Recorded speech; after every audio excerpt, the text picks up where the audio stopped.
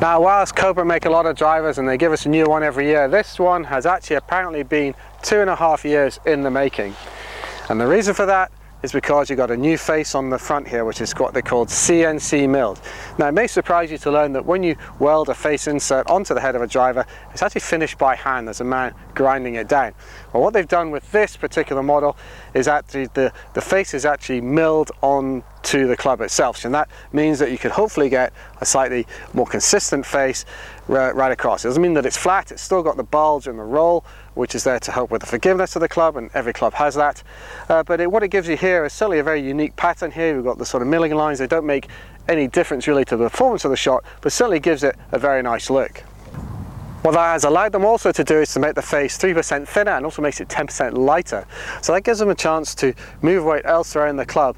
And really, with the whole body being made of 811 titanium, this is really a very light club. It's still got the carbon crown on top, and when you put it down at address, you'll notice that there's also this sort of rib pattern across the top. It's what they're calling Aero 360. So this is one of these air tripping devices which other clubs have used as well, and it's there really just to disrupt the airflow over the top of the club as you go through the swing and keep the air attached to the club for longer, which actually helps the aerodynamics. There's also a few of these ribs on the sole of the club as well, just in front of the smart pad, which is there for their adjustable hosel, which we'll come on to later. And really it's the two combined which will hopefully increase the aerodynamics of this club. The club comes with the MiFi adjustable hosel, which allows you to adjust the club from 9 degrees up to 12 degrees. And the other change from the F7 is that we've only got 2 weights now in the sole instead of 3. Previously you had positions for two 2-gram weights and a 12-gram. Now you've just got 2 positions, so there's a 2-gram and a 12-gram. And depending which one you put it in, if you put it at the back, what they're calling the high position, it will make it go a little bit higher. And if you put it in the heel, then it's in the jaw position, which funnily enough should create a little bit of a jaw bias. When you put it down to address, it's got a very nice shape indeed. It's quite sort of rounded. I think it looks very good, probably a little more pear-shaped than the previous F7 driver. And you'll notice really there's a big color change as well. Cobra are very well known for the very bright colors of drivers, but all you're going to get the F8 in is in Nardo, and if you're United States, I think you're also able to get it in black as well. This is a sort of steely grey color. It's something that you're going to see a lot of, I think, in other industries like cars and such over the coming years, and I think it creates a very different look. I mean, I think it's in some ways a little bit of a surprise for Cobra, and I think that shows, you know, a brand that's going to keep you on your toes, if you like. I think it's quite good that they've changed it and really going to have something that maybe I think they want it to focus more on the technology than the color. So let's see how all this technology works.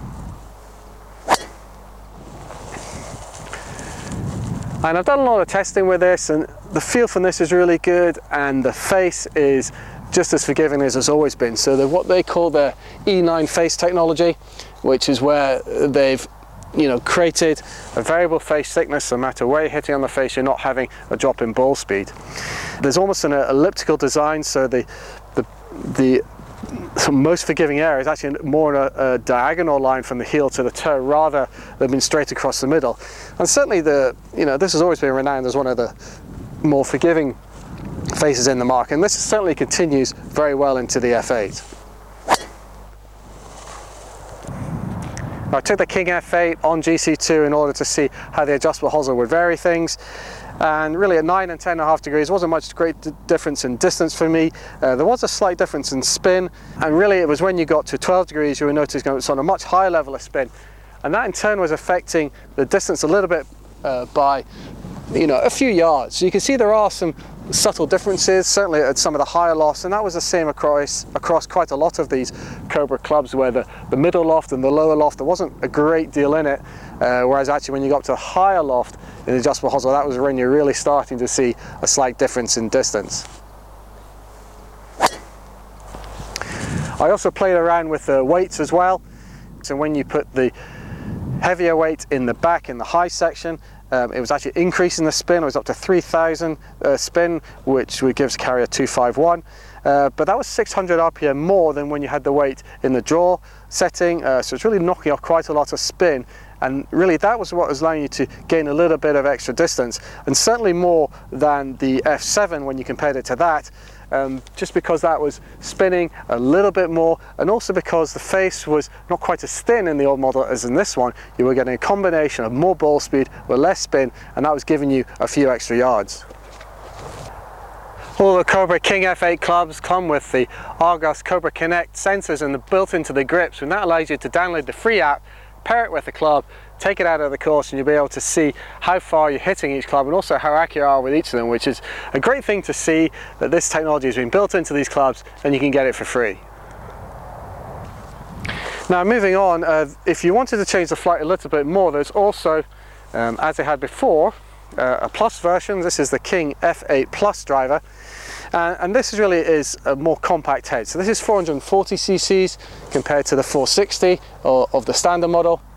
The lofts and the adjustable hosel are down a degree from the past, so instead of 9 to 12 it's 8 to 11, and the weights, instead of being the back and the heel, are actually the back and the front.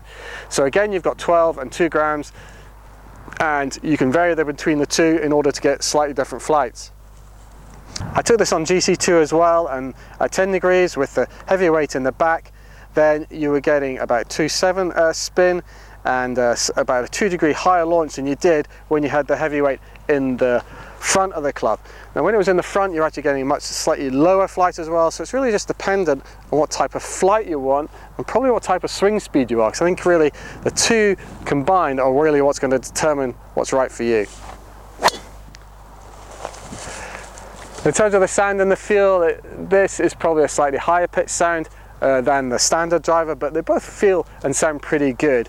And really what you're seeing here is that you've got two heads with different lofts and different type of weight settings, and there's a lot of different combinations here. You've got about 16 different possible combinations. It's really going to come down to which one suits you best.